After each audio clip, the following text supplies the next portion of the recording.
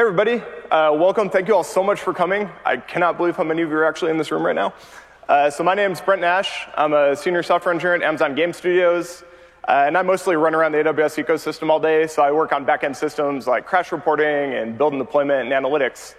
And today I'm here to talk to you about the system we built to ingest, store, and analyze gameplay data. Before we get rolling, I feel like I owe you a bit of an explanation. So I knew I wanted to do this talk a few months ago, and I started in August. I had to come up with a title so I could submit it. And I didn't exactly know what the talk was going to be, so I sort of came up with the longest, most vague title I could come up with that would kind of cover every eventuality of what this talk might turn into. And as we've gotten closer and closer to reInvent, I've gotten increasingly self-conscious about it, just in terms of the sheer length of it.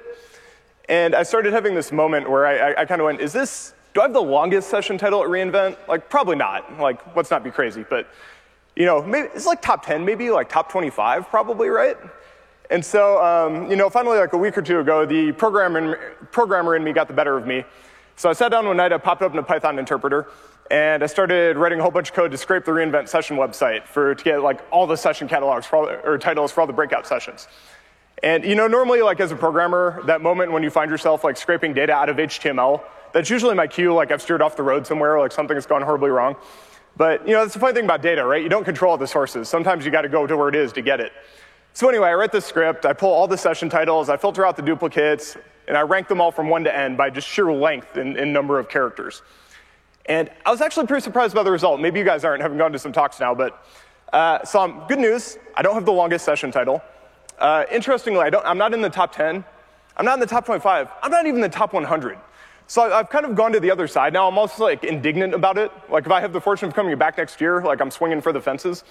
But I think it's funny. It ended up mapping onto analytics in an interesting way, which is that this is why we gather data, right? This is why we run experiments. Because your gut tells you one thing, but your gut's often wrong, and the data tells a completely different story. And so I think this maps onto games really well, too. For a long time in this industry, we had cartridges, we had disks, we had consoles and houses with no connectivity. But we're not there anymore, right? Like, everything people play games on is connected. Games as a service is a thing that's here to stay. You don't have to trust your gut anymore. You can actually, gather data and see what your players are really doing. And so back to my long, but apparently not abnormally long session title, what I wanted to cover today was a brief overview of stuff here. So we're going to talk just briefly about analytics, why they matter, talk a little bit about this idea of flexibility and why I think it's really important. We're going to spend most of the time deep diving into the architecture and the back end on AWS, and we're going to talk about how that had to change over time as sort of requirements changed and evolved. And hopefully I'll give you guys some takeaways that will be useful to take home and use in your day-to-day. So let's jump in. So to start, you've all self-selected into a talk about game analytics, so I don't feel like I need to pitch you too much on why they matter. But so we're all on kind of a common understanding here. The basic idea is you want to measure what your players are doing in your game, understand how that affects your player experience, your game design, your game balance, and ultimately use that information to improve your game. And some reasons you might want to do that are to increase engagement, keep your players happy, increase retention, keep them coming back, increase monetization, ultimately drive revenue. And the key here is we're being data-driven about it, right? We don't have to guess what our players are doing, we can know. And I've done this a few times over now, and the thing that I've found that works the best is you sort of treat this like the scientific method. And what I mean by that is you start with questions. So you start with, what character do people choose the most? What level are players dying on the most? You start with a question, form your hypothesis, then you instrument the data, right? Then you figure out what you actually want to collect.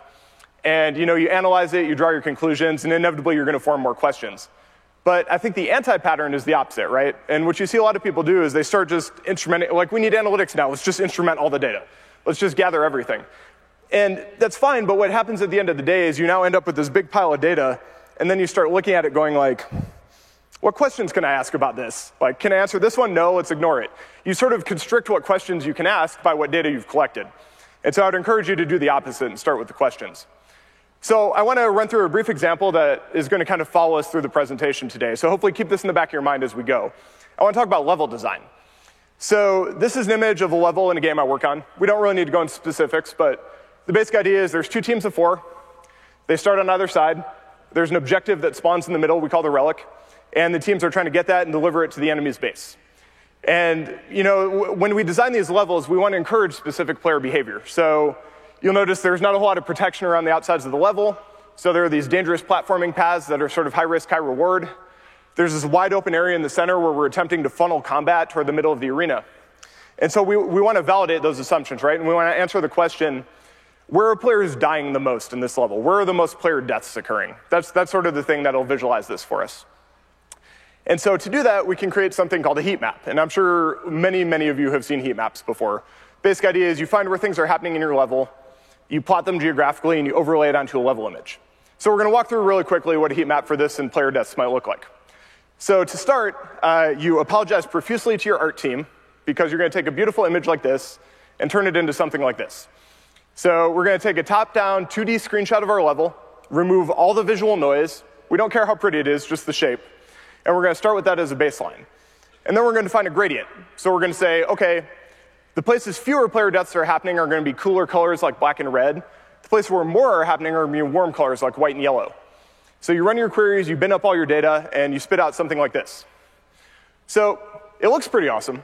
It can be a little difficult to interpret if you're not intimately familiar with the level. So let's kind of look at them side by side. So the first thing we said is, well, there's all this high-risk platforming. Is that actually happening? And I saw this graph at first and got really worried. I was like, oh, no, my data's all off the side of the image. Everything's broken. And it turns out, no, that's actually totally correct, because that's all the people jumping off the map, or getting pushed off the map, depending. And so that's a good thing. That validates the assumption. And then we also mentioned we're trying to funnel combat toward the middle. And we have this nice warm red stripe right down the middle of the level. That means, OK, lots of player death there. That must be where most of the combat's happening. Cool. That tracks as well. But you can also pick out some things you maybe didn't expect, right? So these areas apparently are really dangerous. It's not people falling off the edge. It's just a lot of fighting happens to happen at the bottom of those stairways. So that's interesting. That might be worth looking into more. And then you can also look at the absence of data. So I happen to know that in our game, we spawn buffs at the top of these ziggurats on either side. They increase player health, increase player damage. We'd expect people to be contending over those pretty heavily, and they're not, it seems. And so that's another thing we kind of want to look into and follow up, maybe. So what I want to do is sort of just keep this example in the back of your mind. As we build out our architecture, these heat maps are going to be the thing we're going to try to get the end-to-end. Everything from instrumenting data into the game all the way through running it through the entire system to spit these back out. Cool. So that's the analytics part. From there, I want to give you a little bit of background. And this is going to be brief, I promise. You don't need like the full history of what's going on. But the thing to consider is that I started working on analytics for games back in like 2015. And as we all know, I mean, like things have changed since I got to reInvent, right? Like the pace of technology innovation at AWS and in analytics is just off the charts. Like there's shiny new toys coming out every day. And so keep that in the back of your mind when I present bits of this. You know, we want to build in such a way we can take advantage of that stuff later. So we had a bunch of teams back in 2015. We were prototyping all kinds of games. We were working on what you now know as the Amazon Lumberyard game engine. It was not announced back then. And I was on a shared services team, right? So I sort of work on tech that all of our games need, like analytics. So I was running my own prototype, and that's me and the lonely red shirt off to the side. And we were talking to the game designers, and we said, well, hey, wouldn't it be cool? You guys are far enough along. Can we help validate some of your design assumptions? And that's where this idea of like heat maps as our first major use case came from. And the first interesting thing here, I think, is that this was very early in development. And so a lot of people think analytics, they think, oh, production, right? Like that's a last-minute thing. Like I need to know my DAU and my MAU and my ARPU and all these acronyms, right, to drive my business. Why would I do this in development? It turns out, especially from design standpoint, validating level design, character design, whatever, analytics can be really useful really early on in the process. I'll also point out, since this was a one-man effort for at least 6 to 8 months, you'll notice I bias toward managed services, right? Things with like minimal operational overhead. If I got to keep this whole thing standing up, I want it to be as easy to manage as possible. And then finally, I mean, I could have built a system to do nothing but spit out heat maps. But we all know that's not realistic, right? We all knew there were eventually going to be other things we wanted to do with analytics, other games that came online. Like, it made sense to design in some level of flexibility since I knew it was going to change later. So that's the second major topic I want to sort of have be the background for this today, is that designing systems, you know when they're going to change. So I'm doing the thing my high school English teacher told me never to do, which is take a dictionary definition and throw it up on the slide or start a paper with it. But here we are. So the definition I found that I really liked was characterized by a ready capability to adapt to new, different, or changing requirements. And I assume for every developer in the room, like especially that last bit about changing your requirements, that probably rings pretty true. And there's a lot of reasons I think this matters and thinking about this. So first of all, maybe you just don't know what you're building up front. Like I knew we needed heat maps. I didn't exactly know the rest of the stuff we needed. It was a little ambiguous. But even if you know all your requirements up front, how often have you worked on a project and start to end the requirements never changed? Like there's a good chance stuff is going to shift over time. And then furthermore, when you factor in the pace of innovation at AWS and all the new analytics technology coming online, like there's going to be new stuff you want to take advantage of. And finally, there's this thing I call the awesome prototype conundrum. And it's in quotes because I totally made it up. But the basic idea is every good prototype I've built, like I've built tons of junk too, don't worry about that. But every good prototype I've built that's actually gotten people excited, it ultimately wormed its way into production. Like, I always said I was going to redesign it. I always said I was going to rebuild it. Never happened. Always wound up finding its way into production. And so if you can design this flexibility in up front when you build this stuff, you can save yourself a lot of headaches down the road. Cool. So from there, let's dive in a little bit to the actual architecture, which is going to be the meat of the presentation. And what I want to emphasize is that what I'm going to show you today is one of many possible architectures that could exist. Like I don't claim there's a panacea for analytics, right? There's not one solution to rule them all, forged in the fires of AWS. There's this breadth of functionality available, and the beauty of it is that you can take the pieces that work for you and fit your requirements and fit them together. This ability to flex the architecture to fit your needs, I think, is a really fun thing. So here's kind of the high-level flow we're going to cover, and we're going to dig into each of these sections. So we're first going to talk about how we produce this data, what it looks like, where it comes from, how we ingest it into our backend, how we store it and process it, and ultimately how we analyze it to create stuff like heat maps. So let's start with data production. So I made this comment up front in the session title. I called it event-based analytics. And what does that mean? So for me, events are things that are unique and they happen at a point in time. So it could be a thing like a player collected an item, a player died, a player got a kill, a player won a match. They can also be non-gameplay things too, right? Like a player started your game client, a player's game client crashed, a player frame rate measurement. These are all events as well. And I think they should be self-describing. And what I mean by that is player death is kind of useful, but player death, killed by player X on player Y in this level during this game mode at this XY position, as you add metadata, it becomes increasingly meaningful on its own. And that can be a really handy thing later when you're doing analysis. And I also think it's fine for events to be redundant. So some people disagree on this, but I think the basic idea is if it's going to make, you have this trade-off to make, right? So you can either send more events up front, spend a little more in bandwidth, spend a little more in storage, and make your analysis easier at the end, or you can try to send the minimal amount up front, save those costs, but have some more headaches when you go to analyze. So for example, one thing we do in our game is we don't just send a player kill event. We send a player kill event on behalf of the player who got the kill, and a player death event on behalf of the player who ended up getting killed. And at the end of the day, like, you could have figured out the second one from the first one, but when I go to write the SQL or go to do the analysis later, having both separate events makes certain types of queries much easier if you're doing kill-death assist ratios or that sort of thing, right? And that brings us to sort of the first major inflection point in the architecture, which is what data format are you going to use? So yes, I know, like, we all look at this and go, yes, JSON, whatever, next slide, like, that's fine. And 95% of the time, you'd be right. Like, that's not a bad default to choose, but so for me, my background, before I got into video games, I worked in spacecraft telemetry at the NASA Jet Propulsion Lab. So I spent a good 5 or 6 years sending and receiving stuff from things running on Mars or orbiting Mars. So I have a very solid appreciation for when a good binary packed data structure is the right thing to use. So I'm not saying that should be the case here, but it's something to consider based on your environment. And secondly, what about downstream support? So one of the reasons we ended up going with JSON for this architecture was that a lot of the AWS tools and services just provide native support for it. There were going to be a bunch of things we would just get for free by virtue of choosing JSON. So you don't want to choose your data format in a bubble. You want some level of consideration as to what you're going to use to process it later. And then finally, this presentation is all about change, so let's think about extensibility, right? Inevitably, whatever you have at your data format for V1, it's not going to be that way forever. You're going to change it eventually. You're going to add stuff. You're going to remove stuff. Some of these formats, like the tree-based ones like XML and JSON, they lend themselves a little better to adding and removing stuff, not breaking all of your existing parsing. So things to consider. So from there, let's jump into what actually a sample event we might send looks like. So this is sort of a minimal event we might use to generate that heat map that we showed earlier.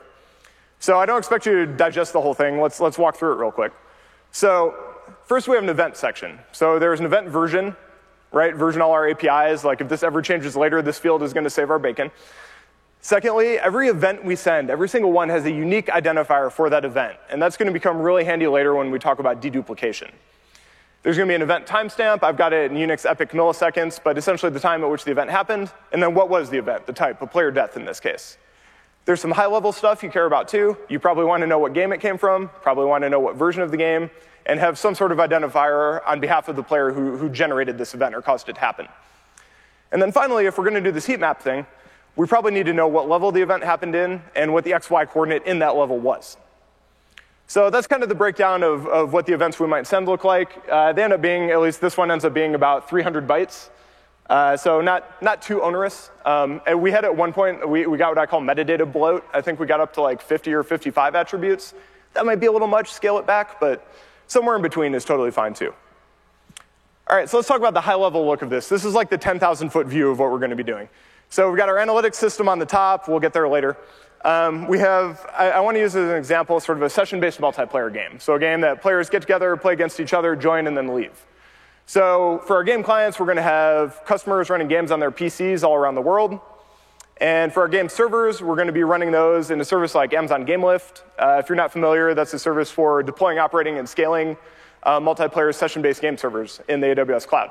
So a lot of our prototypes used GameLift. And what's interesting when you look at clients for servers in this scenario, they behave pretty differently and send pretty different stuff. So let's talk about servers first. So if you're doing the multiplayer thing, odds are that you're probably server authoritative, or you're trying to be to keep players from cheating as much as possible. So most of your gameplay data is probably going to come from your server side. And then things like simulation rate or CPU usage, memory usage on the server, that's obviously got to come from the server as well. And servers are fun because we consider them mostly trusted. And what I mean by trusted is that they run in a restricted environment, we mostly have full control of it, and we don't expect them to be intentionally malicious. Now let's be clear. Trusted is not the same as will not do bad things. These are separate concepts. So if you're anything like us, you will inevitably send yourself data that is horribly malformed. You will instrument an event and accidentally trigger it every simulation frame and just flood your backend. Like, these things are all still possibilities you need to consider. But it's at least a trusted environment that you can control and fix. Clients are a little bit different. So first of all, clients, in our case at least, they probably send maybe 5% of the overall data. Most of it comes from the server. But they send some important stuff. So they're the source of a lot of engagement data. So, when did people play? How long did they play? They're a source of performance data. What's your client frame rate? Are players having trouble rendering the game properly? And any local gameplay you have, like if you have an offline tutorial mode, that sort of thing, that's probably all going to come from your client. And clients, I think, as we all know, I probably don't need to tell this to a room full of people who build architectures, but we don't trust clients. Clients will do bad things. And that falls into a couple categories. So there are certainly clients who will reverse engineer your protocol, pull your keys out of memory, and just try to send you junk. Absolutely happens. Those are the minority of people. What you actually, or at least what we actually saw a lot more of, is that you have people who are well-meaning players. They love your game. They want to play your game. They just set their system clock to 2 weeks ago for no apparent reason. And so you'll get all this data that is from a good player, but has some weird issues with it along the way. And so what a lot of people will do is they'll put in a proxy in between, kind of rate limit and buffer stuff from clients before they let it into the back end.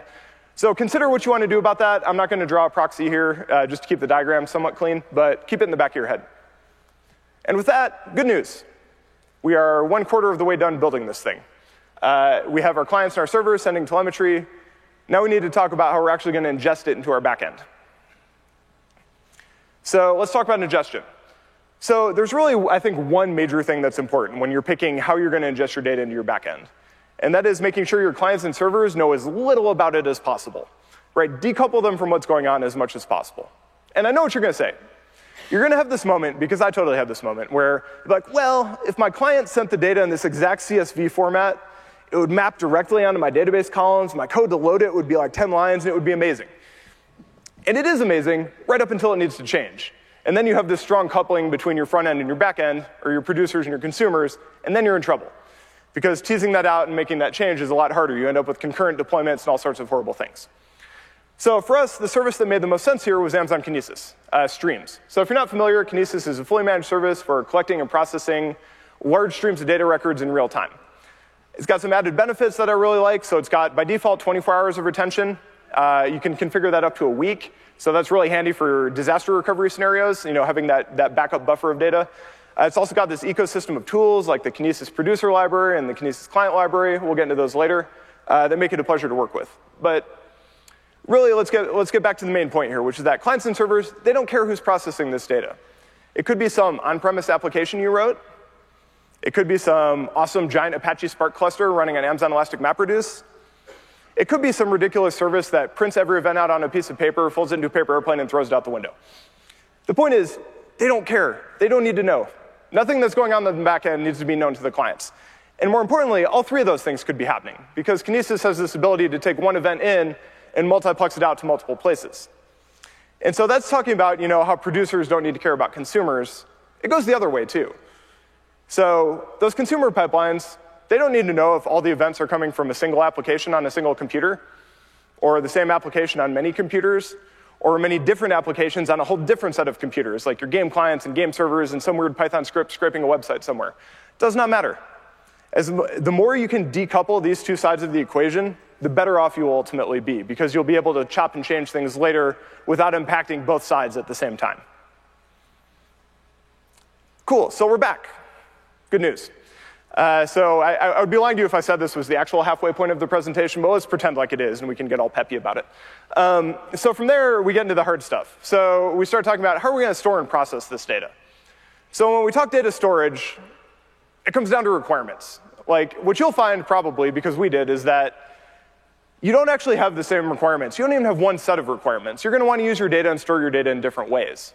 And so for us, it made sense, and you've probably seen this elsewhere, to break data down by temperature. And so what I mean by that is we're going to start with what I call cold data. And the idea of cold data is we're going to grab everything that comes into the system. Like every single event, we're just going to store it. We're going to store it potentially on the order of years. And the trade-off there is that we're cool if the access time's slow. Like once it's in there, if it takes a little while to get it back out, that's fine. And the turnaround time from the time it gets into the system till the time we get it back out, don't really care. As long as it gets there eventually, we're good. It can be semi-structured, so if it wants to stay in its original JSON format, that's fine. And don't care if there are duplicates. We'll talk more about duplicates later, but for this particular storage, doesn't make a big difference. And so for us, the service that made the most sense for this, I'm sure you already guessed this already, was Amazon S3, which is a simple storage service, offers highly scalable, reliable, and low latency data storage. What I really like about S3 is it has some extra features that are really neat. So it's got these lifecycle rules where you can say, hey, if the data's been in S3 for this amount of time, let's expire it to some cheaper storage, like Infrequent Access or Amazon Glacier. And in general, like if you're going to put your data one place in AWS, like S3 is a great place to do it, because it just has all these integrations with all these other systems, right? It's a gateway to Amazon Machine Learning, and Amazon Elastic MapReduce, and all these other services. So getting your data into S3 opens up a lot of possibilities for what you can do with it. So let's go back to our architecture. So this looks nice and simple so far. So we essentially have our Kinesis stream. We're pulling events out. This S3 app guy is processing them, and he's writing them in batches to S3. And we have our S3 application running on AWS Elastic Beanstalk. So if you're not familiar, easy-to-use service for deploying and scaling apps and services. Eliminates a lot of the operational overhead, but still gives you kind of some low-level ability to tinker with stuff. And for me, I find Beanstalk turns into my Swiss Army knife. Like whenever I need some level of compute flexibility in my architecture, like Beanstalk often has the functionality I need. And there's an extra layer to this, which is that we're not just running Beanstalk apps. We're running Beanstalk apps using the Kinesis client library. So I mentioned this thing earlier. It's a library that's out there for helping you process records from a Kinesis stream. But it's got some really cool features. So the KCL, if you have multiple instances of workers running, it'll load balance the reading of your stream across all of those, which is nice. One goes away, the others will pick up the slack. It also gives you the ability to checkpoint. So you can process a batch of data, write a checkpoint, and then if you crash or go away and come back, you can pick up where you left off with that checkpoint. So that stuff ends up being really handy in data processing in this particular scenario. Cool, so from there I want to do kind of one more dive. So we're going to jump into that S3 app and see what that guy's actually doing. So we're going to play a game of follow the flowchart real quick. So this guy is pulling batches of events from this Kinesis stream, and he's going to run them through a couple processes. So first of all, he's going to validate the events. And to me, validation is about protecting your backend from your data producers. So you're going to make sure all the required attributes are there. You're going to make sure they're all well formatted. And anything that's not, you're going to drop it on the floor. And in reality, we don't actually drop it on the floor, but you don't want it to continue in the pipeline. So in our particular case, what we found useful was to take an event that failed validation, plus the reason why it failed, and that's a key part, and write those together to an S3 bucket. We call it the error bucket. You can think of it as a dead letter queue. There's a bunch of different ways you could do this, but ultimately we hold on to it to come back and look later. So from there, once you validate, you can optionally choose to do what I call sanitization. And the idea of sanitization is that, well, what if I had this event and it has 20 fields, right? All good stuff, and one of those fields is bad. Maybe it's 10 characters too long, maybe it came out to not a number. Should I ditch that entire event just because that one field was bad, right? Maybe if it's a string, I should just truncate it to the proper length. If it's a double, I should just zero it out. You can sort of choose, right? Because maybe those other 19 fields are still giving you a lot of useful information, whereas if you drop the entire event, you'd get none of it. So it's a consideration you can make. You can be super strict about your validation, or you can find some balance between the two. And then finally, you can enrich the data. And so what I mean by enrich is add any information you have now that you didn't have when the event was generated. So a really common example is to take a server-side timestamp and append it to your events. And that way, you now have a nice, reliable timestamp on the server side to offset all those people with their clock set to 2 weeks ago. And that can be a really handy thing, especially when you're sorting data in your data store and things like that. Cool. So the last step then is all the events that pass these steps, we sort of buffer them all up in this in-memory buffer. And we try to hit what I would call a reasonable size. And reasonable size is totally going to vary from project to project and architecture to architecture. For us, it was 100 megabytes. Based on efficiency of storage costs, efficiency of loading into data stores down the road, that was what we targeted. And so we would sort of do this check every time. Every time we added events, we'd say, hey, is that buffer full? Have we hit that 100 megabyte threshold yet? And if not, we would say, how long has it been since we published anything? We also had a timeout, right? Because early on, we had some pretty low data volumes in development. We weren't spamming the system with all kinds of stuff. We had like 50 people playing all in the studio, right? And so you generally want a secondary condition that says, if it's been a long time since I've published stuff, I should probably publish it anyway. And so if one of those two conditions is true, we'll take all the data, batch it up into a single JSON file, gzip it, and push it up to S3. And that's the end of our cold data processing. So that's how information gets into the system and into S3. All right, so this is my cue to take a water break. This is Thorgrim. He's known as the Giant Slayer. He has this hammer that can help him control the elemental forces of winter. He's also a programmer on the side. Does anybody want to guess what his favorite AWS service might be? Yes, this joke is as bad as you think it's going to be.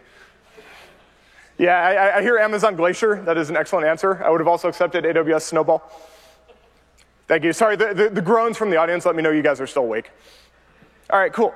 So unfortunately, much to Thorgrim's disappointment, cold data is not the only data we care about. Turns out there's another category we care about too, that I call warm data. And the idea of warm data is that newer is more relevant. So we don't need everything forever. About the last 6 months is good. But the trade-off is we want it faster. So it needs to be fast to get into the system, and the turnaround time from when it gets in to when we get it back out needs to be less than an hour. And beyond that, we want structured data. So no more of these JSON blobs. We want strongly typed stuff we can run queries against easily. And furthermore, we want no duplicates. So I keep punting on that. We'll get to it in a minute. But filtering out duplicates is going to be a big part of this.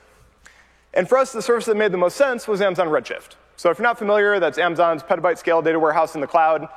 Also has the nice feature of being fully SQL compatible. So familiar to developers and analysts and all of the tools that we know and love to use against databases. So we're back to our architecture. So we've got data flowing into S3. And now we know we want to get it into Redshift as well, with some processing along the way. And at this point, all of your minds are probably racing. If you use AWS, there's 28,000 ways you could do this, right? It all sort of depends on your requirements and what makes sense for you. So for us, what actually made the most sense was every time we published one of these files, these batches to S3, we would take the pointer to that file, the bucket name and the key name, and we'd pass it down to another Kinesis stream. So we now have the secondary stream. I'll call it the file stream. So the first stream is events. The second stream is file pointers. And from there, stop me if you've heard this, we have an Elastic Beanstalk app that's going to read events from this stream. It's going to buffer them up in memory. And when it has what it deems enough, it's going to push it to Redshift. And the way we happen to do that, Redshift has this really cool command called copy. If you've never used it before, it can copy data straight out of other Amazon sources, such as S3. So we talked about S3 earlier being really handy for integrating with other stuff. Redshift is one of those things it integrates well with. And so you can look at this and you can say, well, hey, why weren't you using S3 bucket upload notifications, right? You could trigger a Lambda function and do stuff that way. That's all totally valid. For me, what ended up being the big deal here, right, we go back to sort of the one-man project thing at the time, there's a nice amount of symmetry in this architecture. So we have 2 Kinesis streams, 2 AWS Elastic Beanstalk apps reading from them, buffering stuff up in memory, and publishing to a data sync. And that parallelism ended up meaning they got to share about 80 to 90% of their code base. They had the exact same deployment process, exact same build process, right? So it made sort of the commonality amongst all the tools and all the development much easier for us. So there's something to be said for sort of having self-similarity in your architecture. OK, so finally, we're going to talk about that thing I keep punting on, which is I want to talk about duplicate records. And so the idea of duplicates is that, well, first of all, I guess I think we all get why they matter. But you don't want duplicate data in your system if you're making critical business decisions, you're making critical game design decisions. Or if I log in and we send an event when I log in, and you actually only get 10 of those instead of 1, you can imagine, extrapolated across players, how that's going to skew your data pretty badly. So I think we all agree duplicates are a bad thing. And so you're probably thinking, like, OK, why would you ever send duplicate stuff into the system? I get it. There's a few ways it can happen. So some of this is straight out of the Amazon Kinesis documentation. So if you want to kind of read up more on this, I highly recommend you check that out. But the first major source of duplicates is what I call producer retries. And the idea of a producer retry is we've got somebody like our game client. He sends an event to the back end. Kinesis gets it, sends an acknowledgement, and the acknowledgement gets lost. And our game client goes, oh, that didn't get there. I should send another one. And now we have 2 of that event in the system. And so these tend to be pretty low in volume in my experience, but they're pretty regular. Like, networks are flaky. What can you do? It happens periodically. The more insidious version of this is sort of the other end of the problem. This is what I call consumer retries. So these are much more rare, but potentially much more impactful. And the idea is that, let's look at that S3 app. So he's pulling these batches of events from from Kinesis, processing them, writing them to S3, and then he's going to use the KCL to checkpoint and store his progress. So what happens if he pulls data, processes, uploads, and dies before he checkpoints, right? What if he runs out of memory, we have some horrible crash, whatever, he can't checkpoint? Well, he'll go down, somebody will come up in his place, and they'll pick up at the last checkpoint. And they'll grab that same batch of records, they'll process that same batch of records, they'll re-upload that entire same batch of records. So now that entire batch of records we had initially, we got an entire duplicate set. So you could see that's probably a rare scenario, but definitely a lot more big bang impactful when it happens. And then the final bit is what I call the human factor. And this is maybe you got somebody poking around the database who has a little bit more privileges than they should and accidentally deletes a table, messes up some data. Maybe had a system outage for some period of time and data wasn't flowing all the way through the system to the end. There's a lot of scenarios where being able to pump data back into the system becomes really important.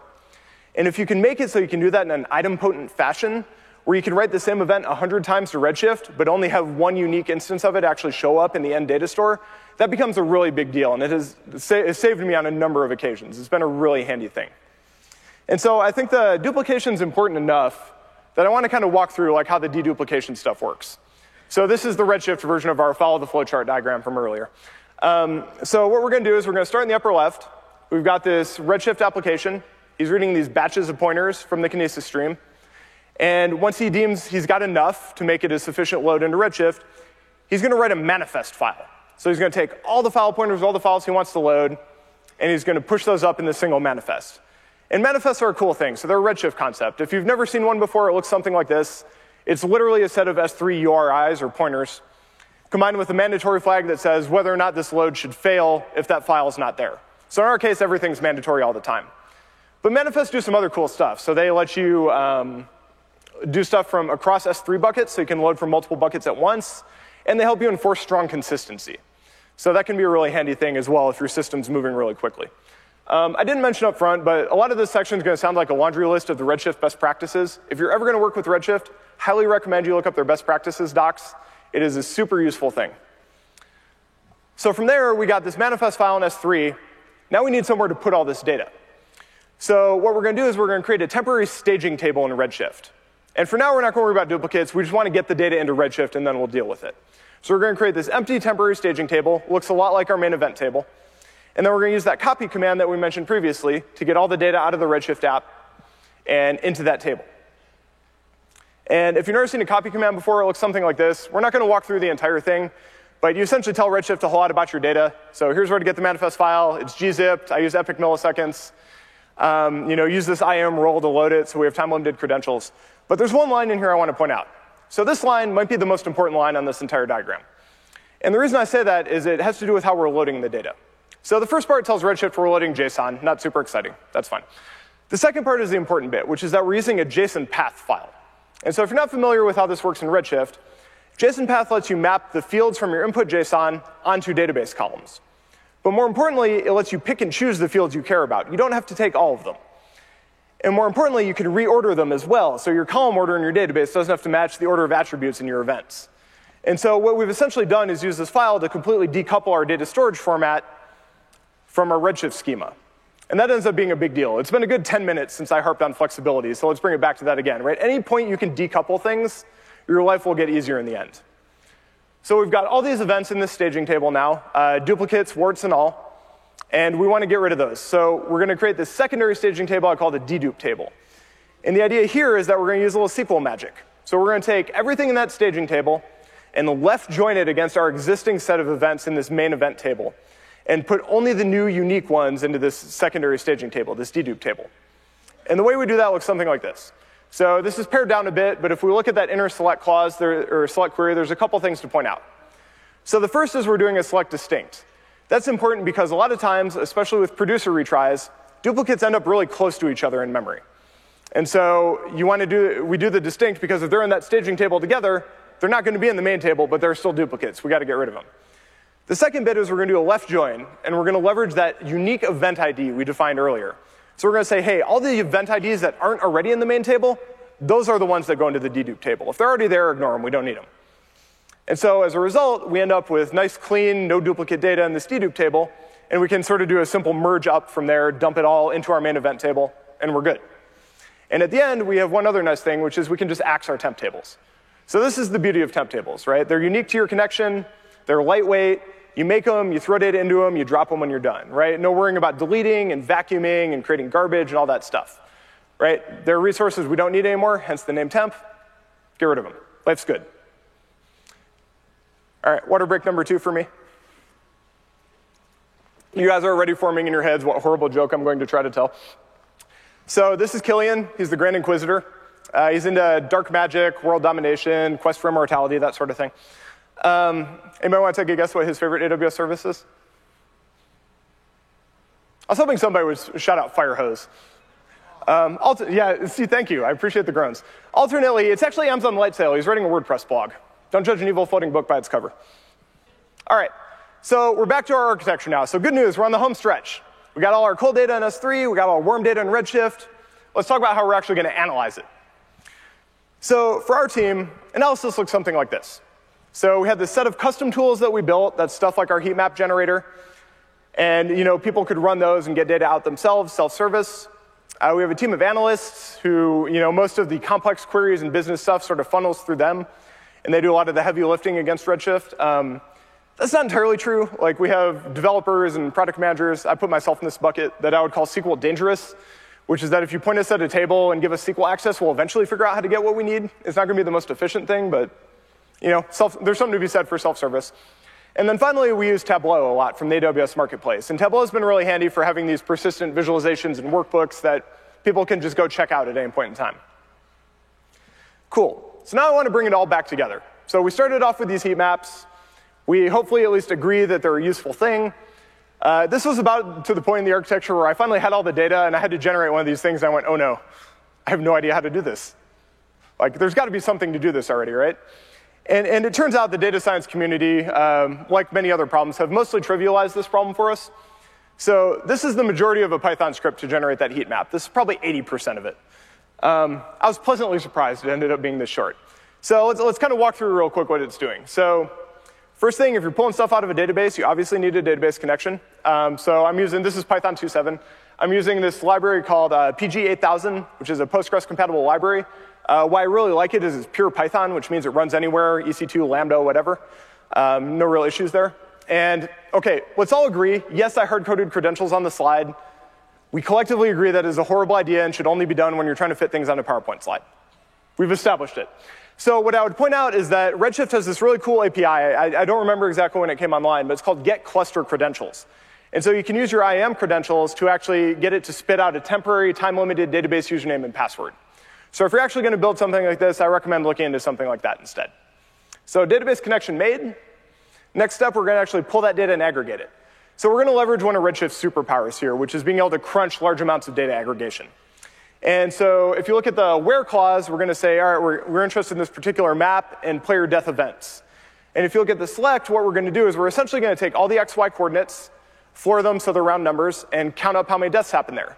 So what we're doing is we're cutting the entire sort of level into these 1 meter by 1 meter cells and binning up how many player deaths happened there. From there, this is the part I get to hand wave at. So if you're pulling this data out of Redshift, right, these XY coordinates are in world space in your level. World space doesn't map super easily onto image pixel space of a screenshot, right? So there's going to be sort of some hand-wavy conversion you have to do here. If you guys are already doing this game development thing, I'm going to guess you have people on your team who are probably pretty good at coordinate transformations. So if you're like me, you'll screw this up a number of times. You'll get it upside down, sideways, backward, but you'll get it eventually.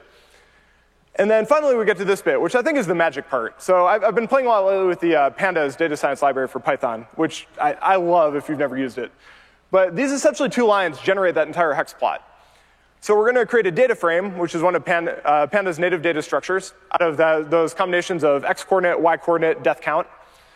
And then we're going to call this hex bin function that is going to somewhat magically generate that entire overlay for us. So we're going to make it semi-transparent. We're going to tell it how big we want the hexes to be. And ultimately, that's going to generate that whole plot for us, complete with the color gradient. And then finally, the last little bit is we take our level screenshot, we z-order 0 to slip it behind that overlay, and we save it to a file or display it to the screen. That's it. And I can't tell you how pleasantly surprised I was that this ended up being how much code it took. I'd also like to point out that we have now officially walked through a slide of code, so I think I've earned my 400 level talk. So yay for us all. Achievement unlocked and all that good stuff. All right. So good news.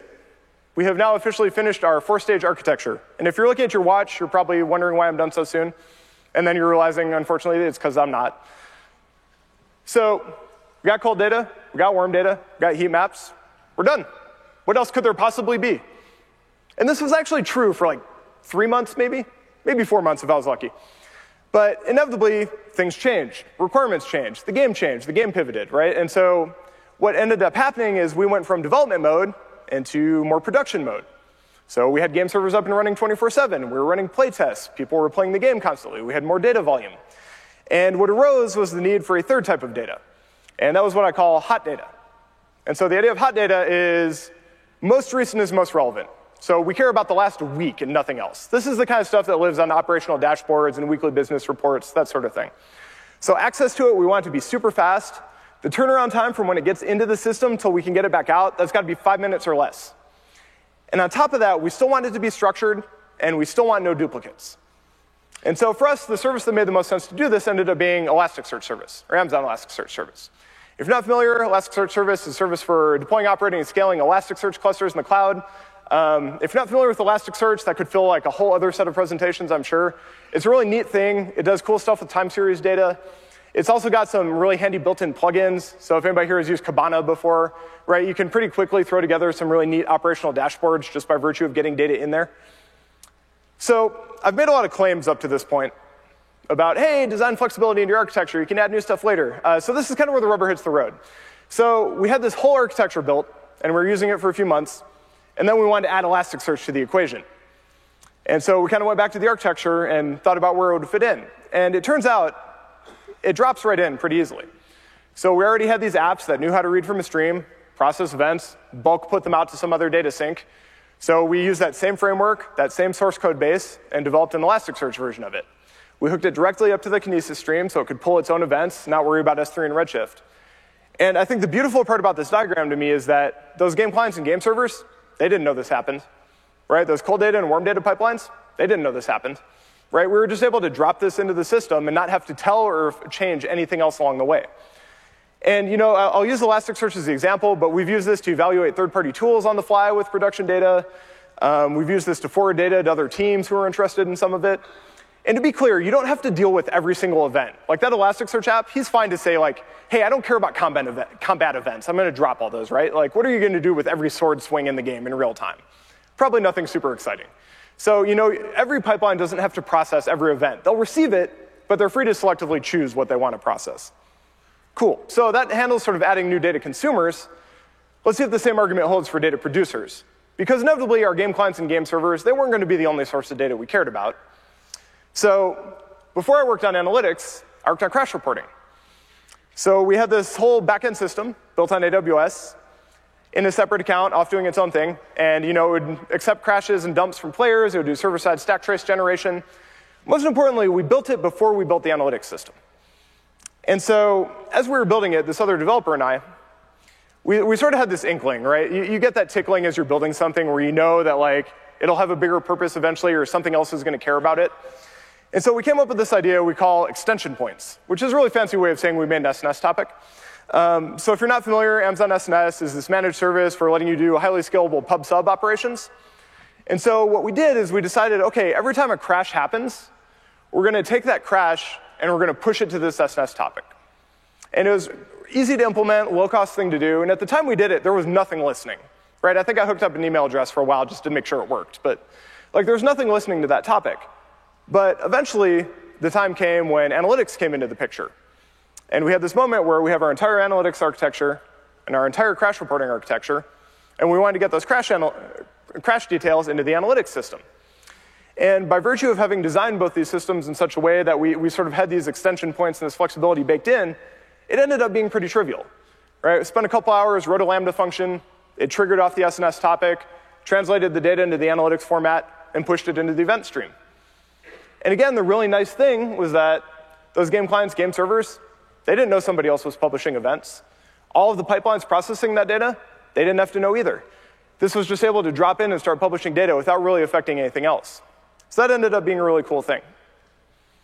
And then finally, I've made these sort of grand claims about all this new tech that was available. So this is by no means an exhaustive list, but since I started building this, these are some of the things that came online in AWS.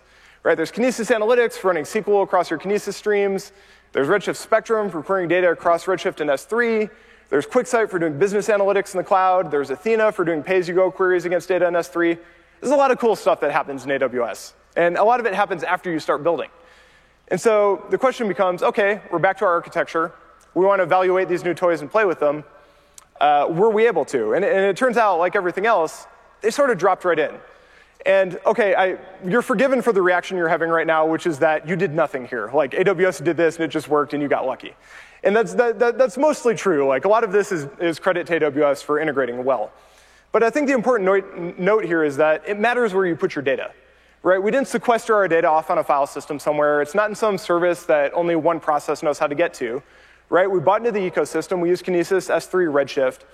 And by virtue of putting our data there into these data stores that have fan out, right, can go to multiple places, we're able to take advantage of these things as they came online. So I think the takeaway here is that when you do this right, it almost looks like magic.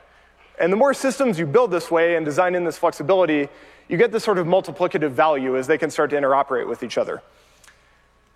So I had this moment when I was concluding this presentation as I was writing it. I went, did I just get lucky? Like, was this all just a total coincidence? And the last 50 minutes has been a farce?